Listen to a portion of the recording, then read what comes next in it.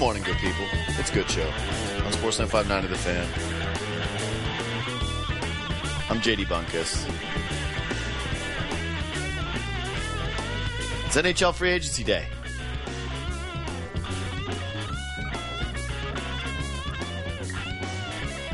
Used to be a little bit more straightforward when it was just Canada Day.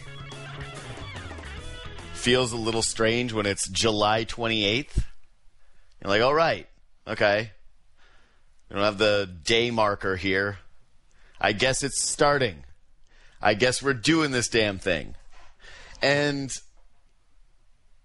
it's not sexy like John Tavares' year. It's not, hey, are the Leafs going to be able to attract the center who's going to come home? Instead, it's 1B goaltenders and depth defensemen and depth forwards. That's the plan today. So if you've got super hard opinions on which defenseman should be sixth, if the Leafs should pony up and pay Ian Cole, and that's going to be the difference. Hooray. There's some interesting forwards, but here's the truth, is that whoever they sign is the most interesting depth forward because it's the Toronto Maple Leafs.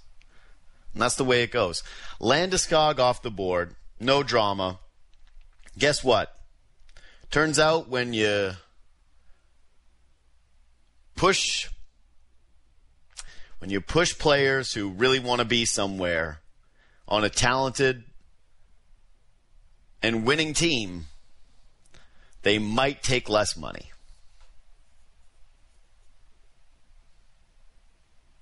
$8 million a year for Gabe Landeskog. Pretty good. I think even the weird cap nerd discourse on social media is probably okay with the Gabe Landeskog one. I've kind of tuned it out. I knew the second we saw the Alex Ovechkin extension that people were going to be furious about it. $9.5 million for Alex Ovechkin. How could you? For that long, how could you? To me, the Ovi thing is cool, actually, because there are very few times in professional sports where I think you pay somebody an ad term to make sure that you try and accomplish something other than a Stanley Cup or other than a championship. And with Ovi, I actually think that the opportunity you have for him to surpass Gretzky, become the greatest goal scorer of all time, and have him do it with your organization, that's worth the extra term.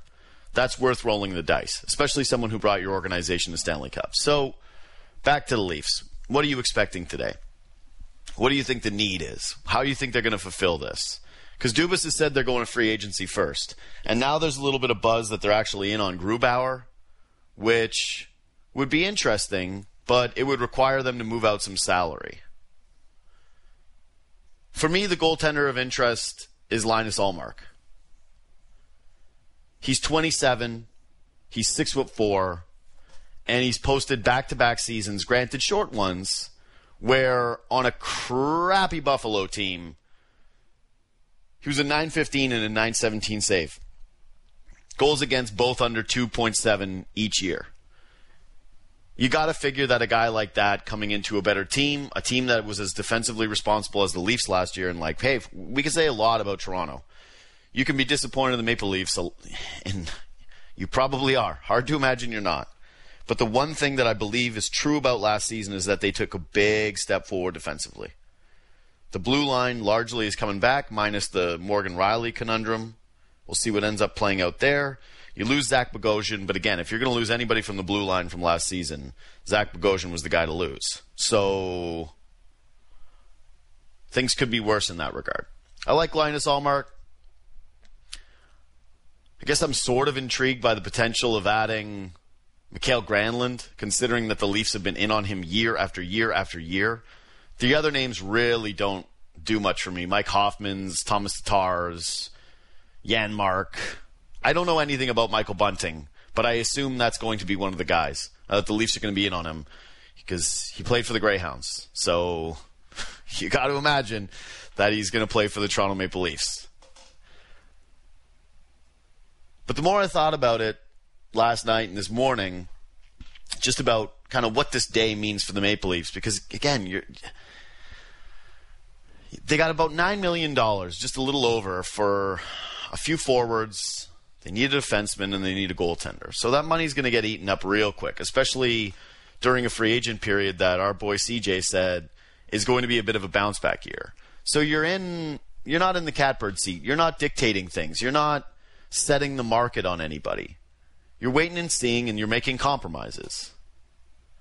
I still hope that the path for the goaltender is free agency, and the reason I say that is because the thing about the Darcy Kemper addition, or the potential for that, is you've got to give up assets. And as we've gone over the last couple of days, the Leafs, in building this core with Kyle Dubas at the helm, have given up an entire draft class. Not in one season, but over the course. 1 through 7. They've dealt those picks away, including, I believe, a couple of second-round picks. I don't look at the Leafs as a team in a position right now to be sacrificing further draft pick capital, to be asking Arizona to eat some money on a goalie, and especially one that only has 1 year of term, and then all of a sudden you're entering an offseason where you've got no goaltenders. I would like it if Toronto could find a goalie that they can get at a reasonable price, that they believe can take a step behind a good blue line, and that can be here as a piece moving into the 2022 season, the 2023 season, and not have to worry about it. And know that you actually might have a bargain and give you another good position where you don't have to over-leverage yourself for guys like Jack Campbell. And I really do think the goalie thing is important, and we've overlooked it because there's been so much focus on the forwards.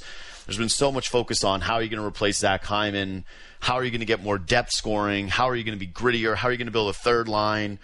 All of those things matter.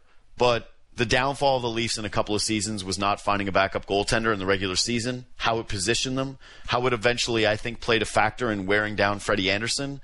So nailing that, to me, is going to be the bigger story. And then if they don't hit on some of these forwards, they don't hit on some of these players, then you start to explore the trade market, and I think that could get pretty interesting too. And you know what? That's the one bonus of today. Again, that is the one benefit that I sat there and thought about, is the expectations now are so low for the Leafs when it comes to this offseason that anything is going to seem fun. And there is just a greater possibility of being surprised. So much of this is expectation, right? That's the cap world. Expectation. What is your expectation, and how is it met with reality? And here the expectation is pretty low. Depth pieces, 1B goaltender. You exceed that, I feel like fans are having a pretty good day. And that this is kind of going to be the start of somewhat return to normalcy for a fan base that was absolutely crushed this past season, where you start to get to dream on a new roster, and those little bit of changes, even if they're not as grandiose as you hope they once would be, will provide some type of feeling of being refreshed and rejuvenated and focusing on the new season, and just getting back to being a hockey fan instead of a martyr, which I think a lot of us have been over the last month or so.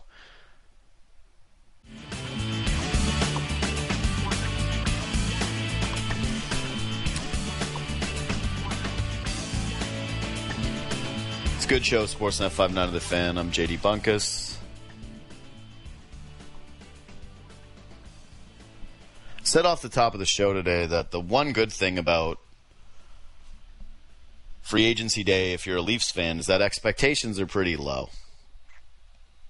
You know, there was a report that they could be in on Grubauer. That'd be pretty splashy. I still have a hard time seeing it because it requires trades and some other salary dumps, and how much are you going to commit to there? Maybe. But other than that, it feels like Michael Bunting is about as sexy as it's going to get for you today. The goalie from Buffalo is about as sexy as it could possibly get today. Depth defenseman. And then, there's the possibility of anything above that being kind of exciting and being exhilarating. And, also, who are we kidding? Because whenever the Leafs sign anybody, Leafs fans go nuts, and the new thing becomes immediately the most important thing, the most interesting thing. And so it'll be just fine today. But I got some thoughts about the things that have already developed, and I wanted to check in kind of with my buddy, who I haven't spoken with in a while. It's been a little too long. He's pretty big time. He's like a best-selling author, and like he's basically YouTube. It's like the Paul brothers and this guy in terms of who dictates the YouTube culture. It's Steve Dangle. Who are you going to fight in your celebrity boxing debut? Ben Ennis. Good choice. Good choice. Good choice. Yeah, like if you're going to get a win, you want to get an automatic W. Like that's the direction I would go in too. Like that's about as easy a bag of milk as you can bowl over with very, very little resistance. I worry though whether he's a big enough celebrity to fight you. Like, are you going to get as much of a draw with that win? Well, yeah, you can drum up hype for any fight with trash talk. So like I'm going to walk down to like our first presser with like a big necklace with like a frisbee on it. Yeah. Because isn't that how he broke his ankle? Yeah. Oh, it sure is. You know what though? I'm just going to grind his gears. I need you in my corner. I think that the true story of Ben breaking his ankle is actually more embarrassing, is that he wasn't playing frisbee golf. Like, he wasn't playing disc golf, because, like, the idea of someone, like, ripping a disc and jumping off of a tee pad and rolling their ankle is like, oh, I could actually see how that happened. Ben broke his ankle walking while playing disc golf. Like, he wasn't doing anything athletic. He was walking, and he shatters his ankle. It's much worse. It's much worse. That's why I picked him. Yeah. You got to get the easy target. Come on. Yeah. You're not at all concerned that if you hit a guy with bones, like has Ben ever drank milk? Is the real question. Is like, has that guy ever had a glass of milk in his life where he shatters his bones walking? I would just feel a little bit awful if you hit him and he just, evaporated. He just shattered into a pile of glass. Yeah, you would. Yeah. Not you. Not me. Yeah. Easy win, kids. Yeah. Always. Well, I feel like some of your pent-up anger, some of what I'm picking up on is just, your producer, Drew, sending you messages about guys like Gabe Landeskog taking less money. And I said it to Steve, or I had CJ on yesterday, right? And we're talking about it. And I asked him what he thought was going to happen with the Landeskog situation. And he's like, they're grinding him. He's their captain, but they're grinding him, and they're really forcing him to make a decision about whether he's really going to leave a place that he likes to be with the teammates that he likes in a competitive environment. And guess what? He ended up taking less. And then seeing that today and you sharing Drew's tweet about Landeskog taking less money and seeing it next to Rantanen, I would say that did not do me very well in terms of my mental state heading into this segment today. Here's where I'm at, JD. Like, this is sports, right? We talk about sports on a daily basis. At some point, we need to get mad about new things. And I'm having difficulty with that because old things I was mad at factor into each and every conversation with the Toronto Maple Leafs. You cannot, especially on a day like today, where cap space literally dictates what you can do. Mm-hmm. You cannot divorce one from the other. Mm-hmm. You cannot divorce the fact that the Leafs have three guys making double digits in terms of millions. Mm-hmm. With today, you can't. The only thing that my deeply dumb little Leaf brain, and by dumb I mean hopeful, they're the same. My dumb little Leaf brain is like, what if next year's team is basically the same team without any of the expectation? What do they do with that? Maybe it works. I don't think it does, man. I'm glad you started here, though. I'm glad you started here because one of the things I wanted to discuss with you today was, what are you feeling good about? What are you feeling somewhat optimistic about? Because that is sports, right? And I do think that this fan base right now is in such a tough spot. And that thing gets brought up about the salary cap. It's going to happen over and over and over again because right now people care more about the salary cap than just about anything else. It's more in focus than it ever has been after what we saw with Tampa's circumvention to win, the expansion draft, the Fleury trade, free agency, and then the most visible team in the NHL being I would say, I don't know, they're in the worst salary cap position of any team in the NHL. Like, I think that's Like, they have good players doing it, but they also have the most top-heavy team in hockey. And so all of these things have coalesced to any time a free agent signs a deal that's somewhat friendly, the automatic move is to dunk on the Leafs and go, hey, the Colorado Avalanche have these 3 guys on this money, and the Leafs have those 3 guys on that money. Or the Boston Bruins one, which is just going to live on forever and ever and ever, which is they signed Taylor Hall to $6 million, and people put their 4 guys up against the Leafs' 3 guys, 2 guys. And it's wow, look at this. Look at the discrepancy. They've got 2 extra players of similar ilk making the same amount of money. So I get that it's like we're all living in this vacuum of constant and repeated and over and over and over and over again the same thing. But I will say there is a part of me over the last couple of days that has looked at this and said, all right, like for me, this is my reason for optimism. I think the Leafs are really good defensively. I think that is a very real thing. And there's actual potential here based on the way Freddie Anderson has been up and down the last 2 seasons, where they go out and get a goaltender who's better than Freddie Anderson, and you have the Leafs' best goaltending tandem maybe since when, right? Like that you have an unbelievable tandem with a really, really good defensive team, and you still have top-end talent that now has a chip on their shoulder and for the first time ever actually might have some urgency and feel like they have to prove something beyond individual statistics.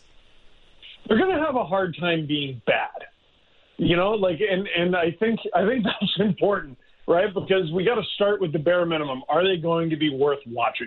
Mm-hmm. I've said, okay, well, they finished first in the division and then blew it in the first round anyway.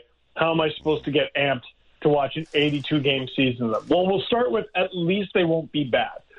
So will they be better than last year? Well, it depends on what your definition of better is. All they got to do is get in.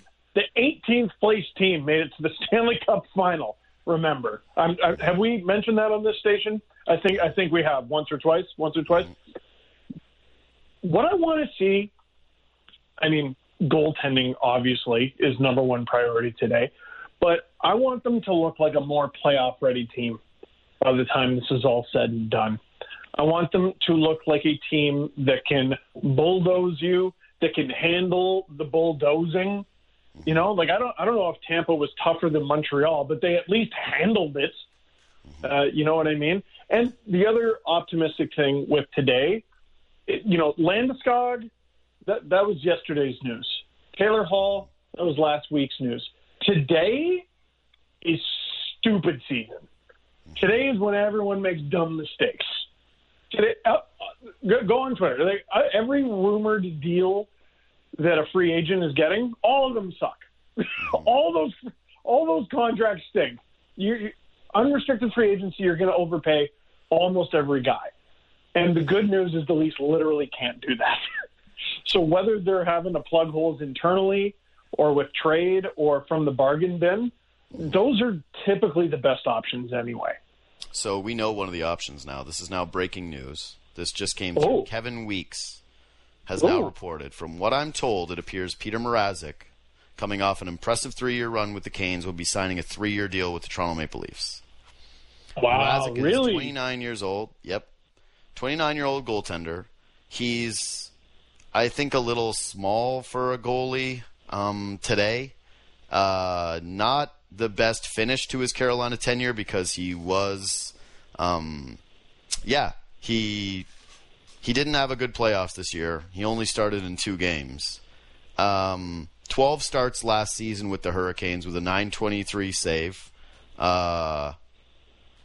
Pretty good. But, how are we feeling about this just overall in general right now? Petr Mrazek, just, gut reaction. I will say that my hope was that they went with Ullmark. Mrazek was not high on my hopeful list.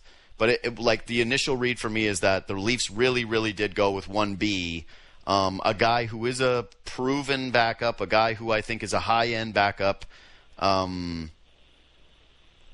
someone where I think you're still hopeful that Jack Campbell is the answer in that. Yeah, I'm gonna give Mrazek a mulligan on the playoffs just because he was so good in the regular season and then he got injured. But now I'm like, for crying out loud, the whole reason I was comfortable letting go of Freddie was the injury issue. Is this guy okay? Is everything okay? Can everybody play hockey? Yeah. But Dubas did sort of show his hand last week because, we had heard all sorts of rumors and, are they going to go out and get a big starter? And then there were Grubauer rumors. I didn't really believe any of that because Dubas said he wanted to find a complement to Jack Campbell. Well, that's what Petr Mrazek can be. They're not the same guy. I'll definitely say that. Mrazek is much more flamboyant on the ice. Haven't really heard anything bad personality-wise. This is sort of always the role he's stepping into is basically the role that he's always had. So I think he'll be right at home. The Leafs will have two goalies playing basically 50-50. They can push each other. And I don't know, that should be okay. But once the playoffs show up, you got to make a choice. Yeah. And I would think it's Jack, but who knows? Well, based on their play last year and based on his play in the postseason compared to Mrazek's, it's. I would say that Jack Campbell enters this season as the 1A. I do think that the injury thing is interesting, though. That it's like the Leafs, Dubas came out publicly and said that goaltending was going to be a priority, and in a way this is very real because they signed the goalie first, right? They put that domino first. They went out, they jumped the market, they went out and got their guy. And who knows exactly what research they did on everybody else or how they felt about them or what the other contracts are going to look like. I'm guessing all we know right now is the term. But just since we're shooting it and this is evolving as it's happening, I'm guessing that the dollars are not going to be that insane. Because to me, Mrazek was more a little bit closer to the bargain bin shopping when it came to goaltenders in the market. Like I thought that Allmark, there was a case a little bit more that you're going to pay him, being that he's 27, being the statistics that he posted with a pretty crappy team, being the size, everything, all those things to do with it, I would have thought that was the thing. Mrazek, I wonder what the actual dollar amount is going to be here because, okay, 3 years in a $3.8 million AAV neighborhood, which is pretty high, I got to say. That's higher than I thought it was going to be. I would have thought who said that? That's coming from Frank Cervelli. Oh, buddy, I was about to say 2.5. 3? No. Yeah, 3.8. Well, 3.8. Yeah, you got to be good. You better be really good. But the other thing here, so Campbell's making, what is it, 1.6? Yeah. I think Campbell makes, I think he makes the same as like Ilya Mikheyev. Like it's not much. So Mrazek and Campbell combined are going to cost like roughly what Frederik Andersen cost, maybe a hair more, something like that. So that at very least is good. At 3.8, I must say I'm surprised. Man, Allmark and Grubauer are going to get paid through the nose. Yeah. Oh, man. Yeah, this is now going to be very contingent on what those guys get paid. Also, isn't Mrazek a right-catching goalie? Or am I thinking of someone else? No, I think he is a right-catching goalie. I think he is. But I would say about this is like, okay, so now you have one piece of business done. That's your goalies for next year.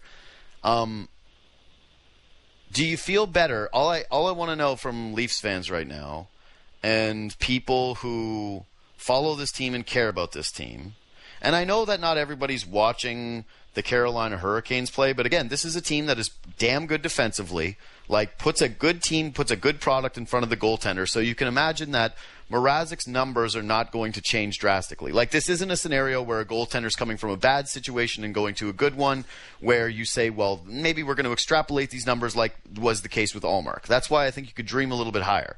I think with Mrazek, you kind of know it is what it is with this player. Do we feel like we know it is what it is, that this is better than Freddie Andersen? Like, have the Leafs upgraded in net, in your opinion? They have at very least held. Yeah. I think they have at very least held, which is fine because their goaltending was fine last year. Mrazek is stepping into a role that he's always had. And I will say this about Carolina. I'm starting to shy away from the save percentage stat because not all shots are created equal. And I know Carolina plays really good defense, but kind of over the years, they haven't always gotten the greatest goaltending. at least in terms of numbers. And they've had some pretty good goalies go through the system. Man, losing Nedeljkovic for nothing. I don't understand what the plan is in Carolina. Like, I know we're talking the Leaf bubble here, but to use a quote from Kevin Weeks that I heard him, I don't remember the context, but he was talking about another team. Carolina really appears to be trying to get champagne with beer money. And I just don't know if it's going to work. Like, they're almost the opposite of the Leafs. It's you take a random minivan and you ask the Leafs. You go, how much does this minivan cost? And the Leafs goes, $1 million. And then okay, that's your guess. We now go to the Carolina Hurricanes. How much does this minivan cost? $5. They're both wrong. The Leafs are overpaying everybody, and the Hurricanes are absolutely nickel and diming everyone to the point where they're losing Dougie Hamilton and replacing him with Tony DeAngelo. I don't know what the plan is there. What I'm going to be curious to see is what Freddie Anderson gets from Carolina. Because you're right. To me, this feels like a bit of a lateral move. I think that the floor is higher for Mrazek. He's a little bit younger than Freddie Anderson. Maybe they didn't feel like Freddie, the medicals were going to be all that good, and that the 3-year commitment was tougher. And again, you're right. There's something to be said for acquiring a goaltender who knows like what he's in for, which is you're sharing a tandem. You're going to have the net some nights. There's going to be a leash if you're not performing well. You might get some more rope if you're performing great. But to me, this is a pretty big indication of, like, when I first read this, I'm just saying, like, the way I felt about it was, this is not exactly the guy that I wanted. I'm fine with it, but I would have thought it would be cheaper, and I kind of would have believed that the idea was you're signing someone a little bit cheaper so that you have a little bit more money to splash around the forwards of the D, because this team still needs 3 forwards. Like, they still absolutely need 3 forwards, and they need a 6th defenseman who plays with a little bit more bite than what they have currently in the organization. So, this really doesn't – they were always going to be in pretty tight, but this is not a lot of cash to sprinkle around. Like, they didn't go bargain shopping. So Petr Mrazek is the guy. I'm going to be curious to see how the other guys go. I will say this, though. This is what makes it hard having the hard-line opinion about Mrazek versus the other guys is just simply this. I don't look at the goaltending market and say there was someone that I desperately wanted.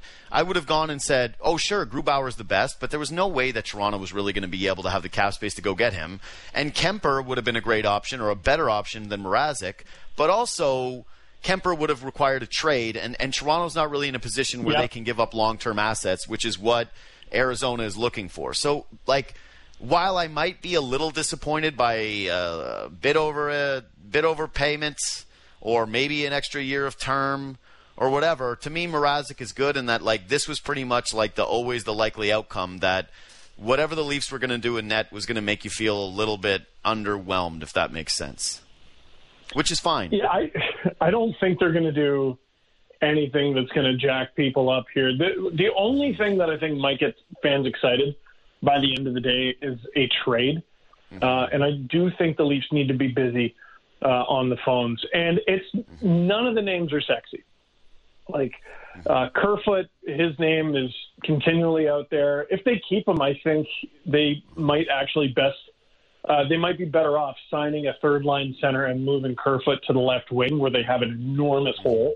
And we know they can play him on either of the top 2 lines and get decent results. Mikheyev is a name that's been out there. $1.65 million. It's really not much, but can the Leafs even afford that on their 3rd or 4th line? And the same goes with Pierre Engvall, who signed a contract $1.25 that would have been perfectly fine for a guy who brings what he brings. And then the world stopped and the cap stayed flat, and all of a sudden, that's a player who's signing league min anywhere else. So free agency, you'd love for the big names, the sexy names. It's just not happening. Get ready for a bunch of bottom 6 guys to be signed and or traded. Yeah. I also wonder if the the resonance here is because, like, the Leafs don't have a prospect that's going to be pushing for a spot anytime soon, right? It's like this also feels like a bit of a gamble on Jack Campbell actually being a guy from the standpoint of, like, all right, Mrazek got 3.8. Maybe you enter free agency next year and try to sign somebody else for kind of similar money, but, like, yeah, like you said, you're not in a position to be spending big money on a goaltender with this roster. So going into the following season, I think the hope still is to have Jack Campbell perform and then get him on basically like an almost exact, like a similar kind of deal as this. Oh, God. I mean, and even that still, like, let's say they signed for the exact same amount of money. They got two goalies making 3.8. That's still, like, probably bottom half of the league in terms of cap hits for goalies. It's at very least in the middle, and they're good. Like, we know Mrazek is at very least okay, and Campbell is, I would say, above average with capabilities of being far above average, right?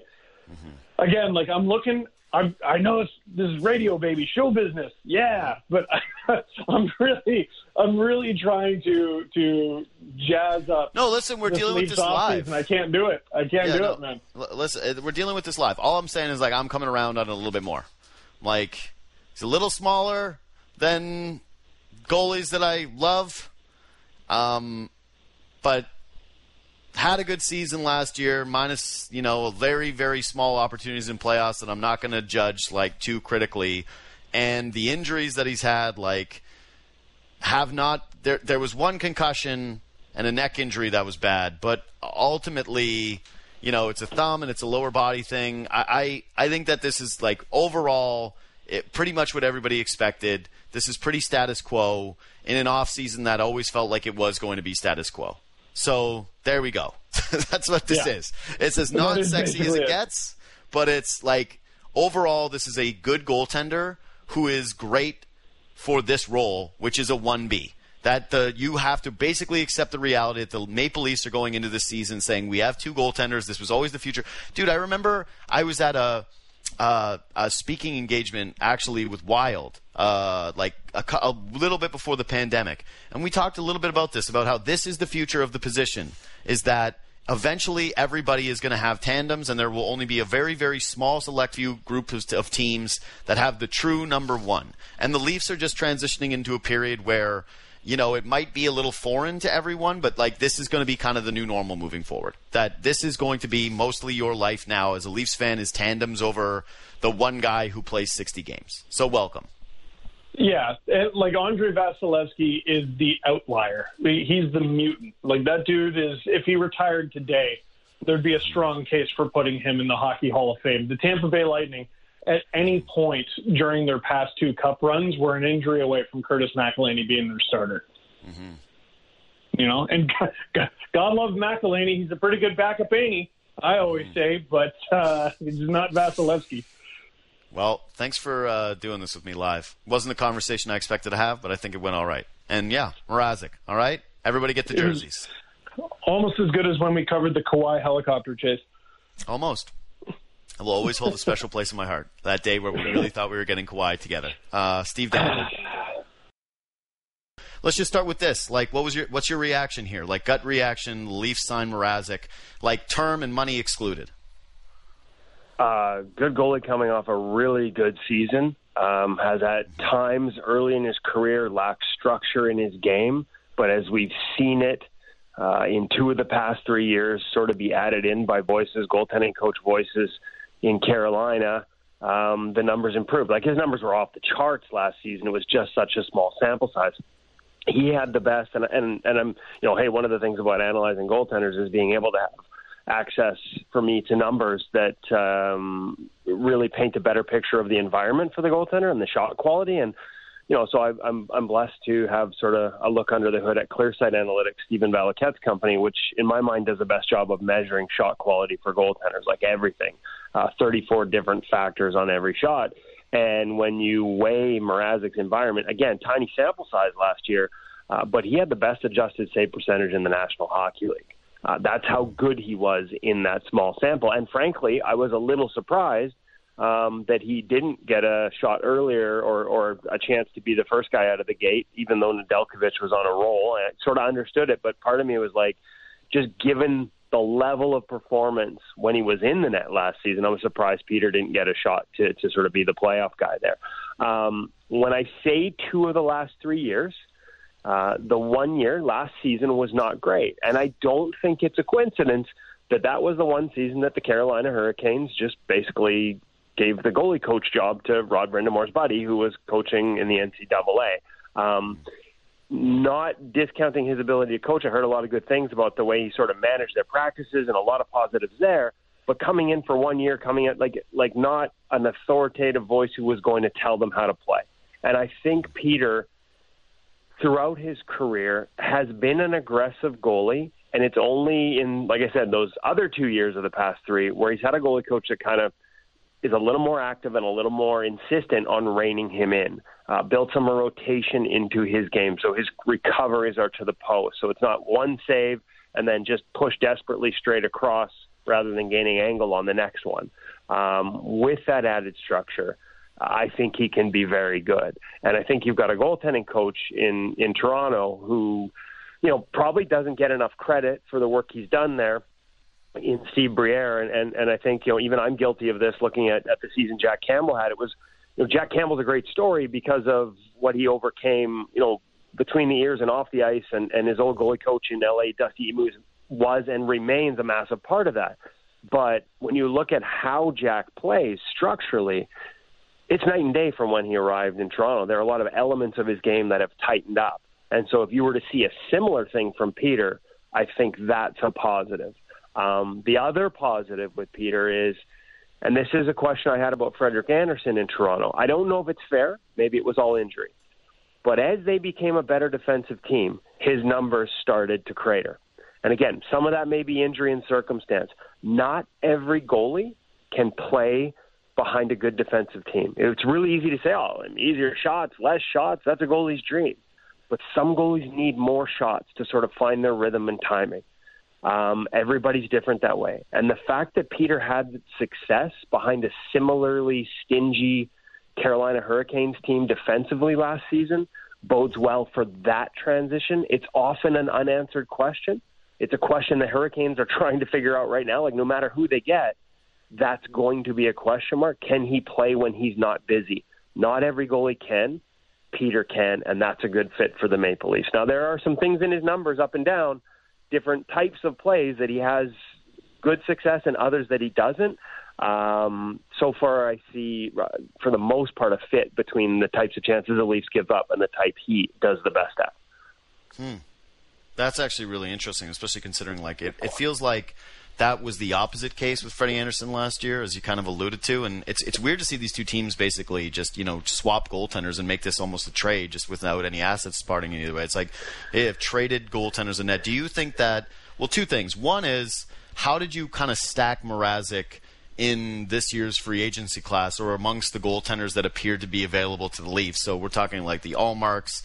I'm not going to include Kemper because that was a trade, and I don't know if Toronto could have done that. And I'm also not going to include Grubauer because I do think he was a tier above. He was a clear 1A starter, and Toronto just didn't really appear to have the salary cap space for him.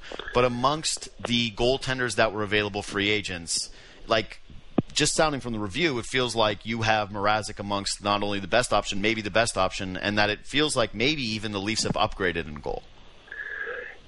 It's a tough one, right? Because fit matters, and I do see some fit there. There's still some other chances. Like, for example, the Leafs, like I said, they've become a really good defensive team, the type of team that goalies should want to play behind. The types of chances they do tend to give up more of, like broken plays is one of them.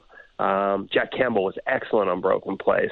And I look at Petr Mrazek's number over the past 3 years, and that's a really big positive for him. That's an area he's excelled. Now, slot line plays, lateral plays across the slot line, which I think the Leafs have become a lot better at defending. That's an area where he struggled, and that's where I talk about that rotation and movement. The ability to get across and gain angle rather than just chasing in straight lines is where he can get caught a little bit. So as long as you can sort of continue to play a defensive system, that sort of is good on one. And hey, if you're going to give up broken plays, great, because you got two goalies now who excel at sort of managing those types of plays. That's a good fit. You know what? Let's put it this way. If I were tiering them on upside, I would have Mrazek very high on that list. The history, though, and again, part of it is tied to the aggression. Goalies that play more aggressively, that play with more rhythm and timing and feel, what we would call outside-in goaltenders, so goalies that tend to come out and then drift back with plays on the rush, a little more movement in their game, a little more, like I said, reliant on rhythm and timing. They tend to ride more highs and lows, more ups and downs, more streaks in both directions. And Peter's MO throughout his career has been exactly that. And because of some of the aggression in his game before, those highs and lows were bigger than other goaltenders. So there, you kind of prepare as a Leafs fan. There are going to be some incredible hot streaks, and there could be some down runs. The thing to me is, like I said, for a lot of his career, I'm not sure the direction reined it in from a goalie coaching standpoint, and I've seen enough signs as it was there that you could see more often the upside Petr Mrazek, because the upside is massive. Like he's athletic. It was just, and he's capable of making game-changing saves. It's just that for a large part of his career, he put himself in situations where he had to all the time, and that usually doesn't work. So, like I said, I'm a big fan of Steve Briere. I talk to the goalies he works with all the time. As much as he's not supposed to talk to us, the goalies do. And I think this is going to be a really, it'll give you an opportunity with a little more structure to see the upside Petr Mrazek more often. And the upside is among that top tier on this free agent class. Well, if what we saw last year was real from Campbell, or even close to reality, I think that a lot of your analysis would lead me to believe that, fit is more important with goaltenders than maybe we give it credit for, or that we give it attention to, and that seemingly this sounds like a pretty good fit when we're talking about highs and lows and being competitive and being in a similar spot, and just like goaltender profile, that this is a good one. Well, the other part isn't the other part though is like there's so many, like I can look at the stats, right, and really like the fit. I can know the player and know the goalie coach and like the fit there. Never seen him in an environment media-wise like Toronto, right? There's always so many factors. So I don't want to get people going crazy with how great this is. There's a lot of upside there, and I think this bodes well. But like I said, there's been lows too, right? He is a goalie that will run hot and cold, and now it's on the Leafs to put the structure around him and have the goalie coach figure out how best to get more of those highs and less of the lows. Kevin, again, I love your work. I'm super appreciative that you could jump on today, again, especially on short notice as these things are happening on the fly. Thanks so much for doing it, pal. Hey, my pleasure. Today is the greatest game of goaltending musical chairs we've ever seen, so I appreciate you having me on to talk about one piece of it. Yeah, here's what I'll tell you. I think that you'll be on a lot more shows and a lot more stations talking about the rest of them. I'll talk to you soon, pal. Take care. See you, man. When we come back, Biz Nasty, Paul Bissonette. Good show. Sportsnet 590 of The Fan.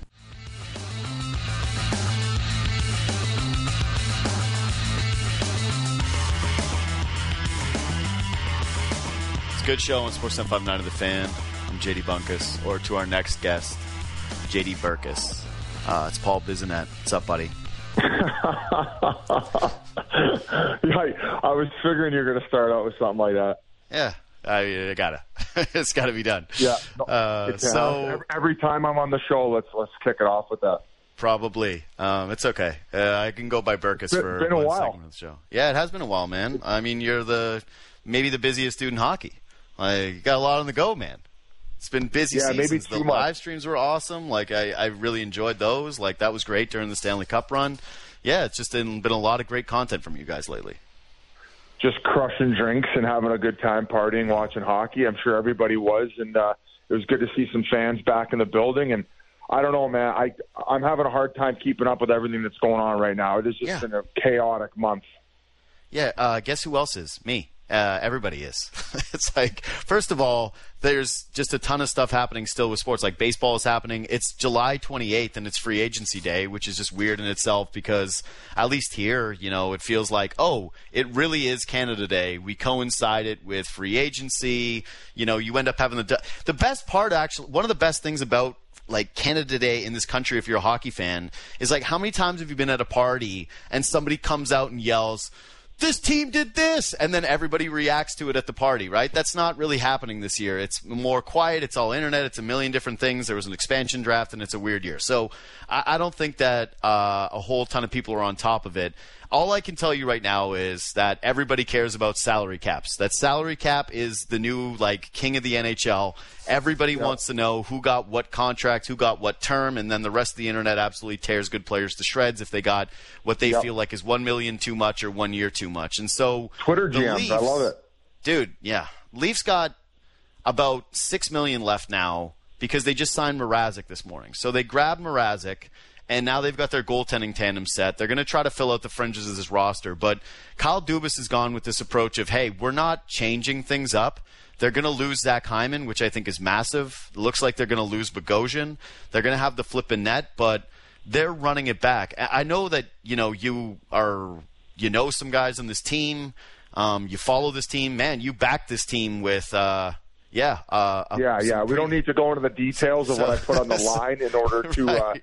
To secure that first round victory. But I actually Dubas is obviously sticking with his guns here, and you got to look back to the last playoff series against Montreal, where it's like I agree with probably not spending too much in net because you paid the core group there quite a bit of money, and if anything, the only thing to blame in that playoff series is the fact that the offense dried up. I mean, you look at Campbell's numbers. I think there was maybe one soft goal there in the last 3 games from Jack Campbell. But for the most part, I'm sure that the core group is going to take the blame for that. But you got to think in the next 2 or 3 years as these guys gain more experience, and at one point it's going to hit. The offense is going to start clicking in playoffs, and they're going to be able to go on a run. And the only thing you need is competent goaltending. And in today's market, you can get competent goaltending for a decent price because of the amount of guys that are available. And Mrazek, he doesn't exactly, he hasn't had the biggest sample size over the last season, dealt with some injuries. But between him and Campbell, I think that, you can get some solid goaltending there, and you just got to rely on that offense. Yeah, and I like the goalies. I don't think Mrazek is the sexiest name by any stretch of the imagination, and it's a tandem, and it's kind of like whatever. But the Leafs, there's a couple things I believe in with the team from last year. One, they took a massive step forward defensively, and I think that that's still going to be there next year. Like, the Brody addition worked. The Muzzin-Hall pairing is solid. The team defense was completely different. They obviously bought into it, weaker division or not, that what we saw there was real. 2 is that, okay, yes, Deneau shut down Matthews and Marner, and everybody here has been jumping down their throats, and I think rightfully so and fairly so, because that's what hockey fans do. That just shows that people are passionate. There's obviously a line, but for the most part, people being pissed is fine. That means you play somewhere where people care. But I also think that those guys are studs who eventually will break through if given moment after moment after moment. The big question, dude, is the depth. Like, you see Tampa is a different story because of the way that they did it, but time and time and time again, you see in the Stanley Cup playoffs where it's like other guys step up and fill the voids, and other guys on a third line become a story. You look at the Islanders and their third line, just the way, like, the depth lines have identities, and Toronto's depth just had no identity other than Jason Spezza continues to just be awesome and a really, really solid guy who takes $700,000 and can score you big goals and just is a leader, all these different things. The Thornton thing didn't work out so much, or whatever. Do you believe that? Well, you even see the depth and the price it costs in order to get it. I mean, you saw Coleman move over for a first rounder. You saw Barclay Goodrow when they paid a first rounder for him, Tampa Bay. People were like, "This is crazy," but you saw the impact that he had as far as depth. And you talk about that identity. Yeah, I mean, it's difficult to get. And right now, if the Leafs aren't going to get any type of contributions from guys on entry-level contracts in those depth situations, you're going to have to rely heavily on those guys making $11 million. But at the end of the day, if Dubas believes in those guys and the fact that he paid them in order to step up in those big moments, you got another 3-4 year window here to let it ride. And, unfortunately, of course, the storyline going into the off season was the fact that those guys in crunch time weren't able to produce and the offense dried up. And when you're making that type of money, I mean, you're going to have to fall on the sword and eat it for another summer. But you got to, look around. I mean, you see like a team like Washington that dealt with it for years. they were winning President's trophies, and they couldn't get past the Penguins in the second round. So, mind you, at least they were getting to the second round, and they were falling to the Stanley Cup champions and juggernauts. But it's definitely a learning lesson, and hopefully those guys are able to go back to the drawing board and work harder in the off season and find their game come crunch time. Have you noticed anything different? Like, I don't know how much time you've been able to, talk to Matthews. I know you know him. But have you seen a little bit of a shift in him? Like, do you feel as though he's going to come back with a little bit of a different approach next season just from, like, an attitude and chip on his shoulder standpoint after the way things went and after their line ate all of that criticism? Well, I mean, like, it's hard because all of a sudden you're basing his season on the last 3-4 games, whereas you look at his even defensive numbers last year, and he was a beast. He's probably one of the best in the last couple of years. Probably one of the best runs that a Maple Leaf has ever been on, as far as like what he's putting the puck in the back of the net. But yeah, I'm sure he takes a lot of pride in it, and he's working his bag off, so to speak, in the off season here, so he can deliver come playoff time. So it's so hard because you're looking at such a small sample size as how much you're going to criticize like the big guns. And realistically, if you look at the whole product of the season, it's like it looked pretty good, and based on what they were expected to deliver, they did. People would also argue it's like the North Division was kind of a joke compared to the other divisions, and maybe a reason that they ran away with it. So let's see what happens going on this year when they restack the deck and then they're back to their normal situation. Yeah, and that normal situation is getting harder because Florida continues to add. They're looking really good. They looked good last year in a harder division. Tampa's taking a step back, maybe. They're losing some important pieces, but they're not going to be bad. And, the Bruins are always there, and they kept Taylor Hall at a team-friendly deal because that's what Boston does. It's a big part of their culture is, like, maintain guys on team-friendly deals. And then, like Montreal's still going to be there, and that's the team that knocked you out, so they deserve some credit. They should still be a part of the conversation. I guess, how big a loss do you think Hyman is for them, though? Because, like, when I looked at the core, and I looked at this Leafs team as who are their most important guys, he was one of them, and he's going to Edmonton now, and people are kind of like, the Leafs are running it back, and the thing I keep saying is, they're running it back, but they're missing maybe one of their most important 6 guys. Yeah, he's a honey badger. I describe those guys. He's like a Chris Kunitz type. Just he'll go to the dirty areas. He's hard on the forecheck. He's able to retrieve and get it for those high end guys where they can regain possession and go to work offensively. Mind you, they just didn't have the money in order to pay those guys, and specifically him. And another thing too is I'm also looking at it. Well, he had 1 goal in 7 playoff games last year. Right, he is a hard worker. He's probably got good analytic numbers, but I mean, looking back to who's got to fall on the sword. I mean, if you're looking at as to some of your big pieces and not bringing him back, you got to look at his playoff production as well, right? It's just the other guys garner more focus because of the amount of money they're making. So, do I think that Zach Hyman contract is going to look great in the final 2-3 years? Not really. But yeah, it's a big important loss for the Toronto Maple Leafs, and hopefully they can get that contribution from somebody else. I don't know enough about the Leafs to know who they have coming up through the system. Do they have a Zach Hyman type coming out? Yeah, and no. and that becomes an issue too. So we'll see where they end up. But I would say overall, I would say that they probably regressed this off season, but there's still time here. I don't know what they're going to be able to do in free agency. I don't know if they're going to be able to fill some holes in a cheap way. But going into the season, I would say that they've probably taken a step back at this point based on their overall roster.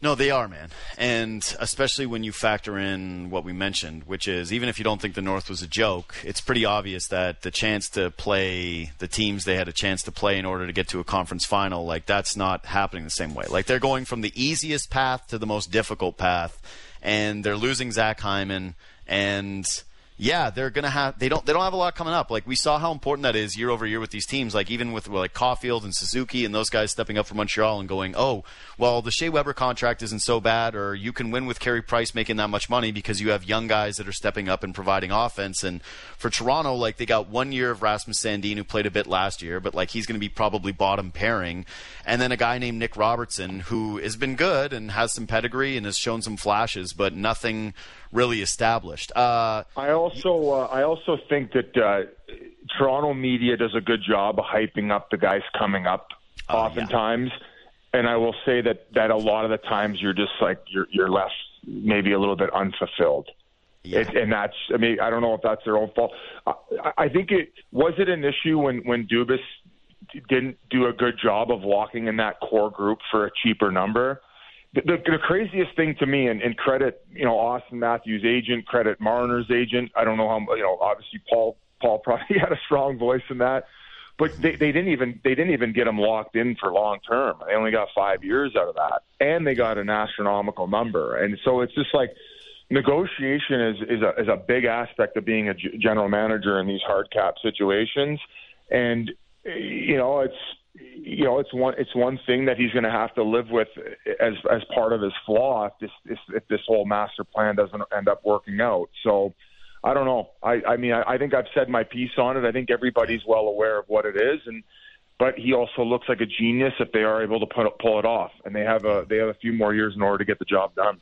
I guess the part that's never really worked for me is like I like the philosophy of having good players and believing in your best players and trying to keep your best players. It's just there really was a bit of a perfect storm of a general manager who hadn't really done any hard negotiations, who made a proclamation that he was going to keep guys, with a crazy restricted free agent class of dudes that wanted everything, like to be in Toronto, to make the most money, to be in a great spot.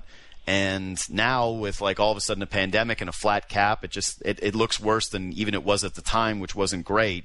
But it's tougher and tougher when you look around the league, and then you see a guy like Landeskog signed for $8 million, and Ranta was not. Or sorry, I'm blanking on. Anyways, how cheap Colorado is everywhere else compared to a team like the Leafs. It's also huge that. It's also huge that McKinnon didn't have the best year when he ended up signing that deal at $6.3 million. And we had Crosby on the podcast, and he talked about if the guys at the top don't take a smaller number, then it won't set the precedent as far as it trickles down, right? And that's a big reason why that guy's got 3 rings. I mean, of course, Landeskog probably didn't get his number given this flat cap situation, but I mean, even look at the impact that Cale Makar has on that lineup, and they end up locking him in for 6 years at $9 million. I mean, does he get more if this whole pandemic doesn't happen? Yeah, maybe. Probably. But does he get what Marner got? No. Yeah. And I think that he's just as impactful to that lineup as Marner is to the Leafs lineup. So it's hard. And I mean, Rantanen ended up getting 9.2 a year as they thought they were going to get him as the cap was rising. Which is, probably like a little high to what the standard is, what guys are getting now, given where the cap is at. But nonetheless, man, it's a difficult situation. Do you guys typically only talk about the Leafs on this show? Because every time I come on, you just love talking about the Leafs. Well, here's the thing. I think everybody listens to your guys' podcast, and you jump around everywhere. And I know you also talk Leafs, but I'm just like, yeah, give me where you're at with the Leafs, because you're here and we're doing this, and it is in Toronto. And so two last Leaf ones. One, quickly, the rumor is that Michael Bunting is coming to Toronto. That's the big... He's awesome. Okay, let's go. Like I was going to say, someone who's actually seen Michael Bunting. You're one of the only guys. So give us the Michael Bunting lowdown. So I played against him in the AHL when he was, I think he started even in the East Coast Hockey League. So he was called up to the Tucson Roadrunners, and I was with the Ontario Reign at the time. And I tell you what, man, he was a bottom 6 guy when he started there. He was just a pain in the ass. Yap it all the time, plays a hard game, finishes his checks, goes to the blue paint.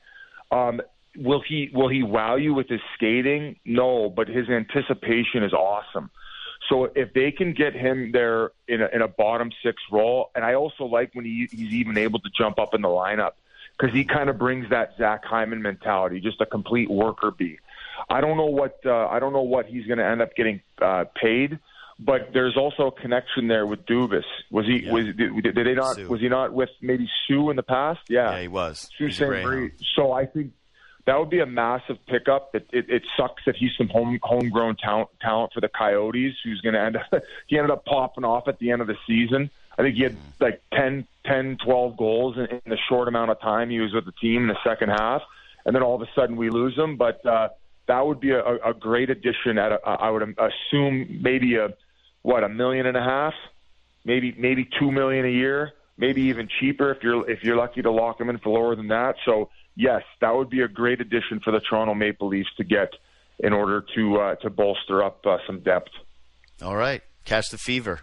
Michael Bunting. This is the guy. This is the one. This isn't an overhyped guy either. Yeah. I mean, I'm not doing what the Leafs media does with him. I'm just saying I saw what I saw at the NHL level. I played against him. He's a pain in the ass, and he plays hard every night.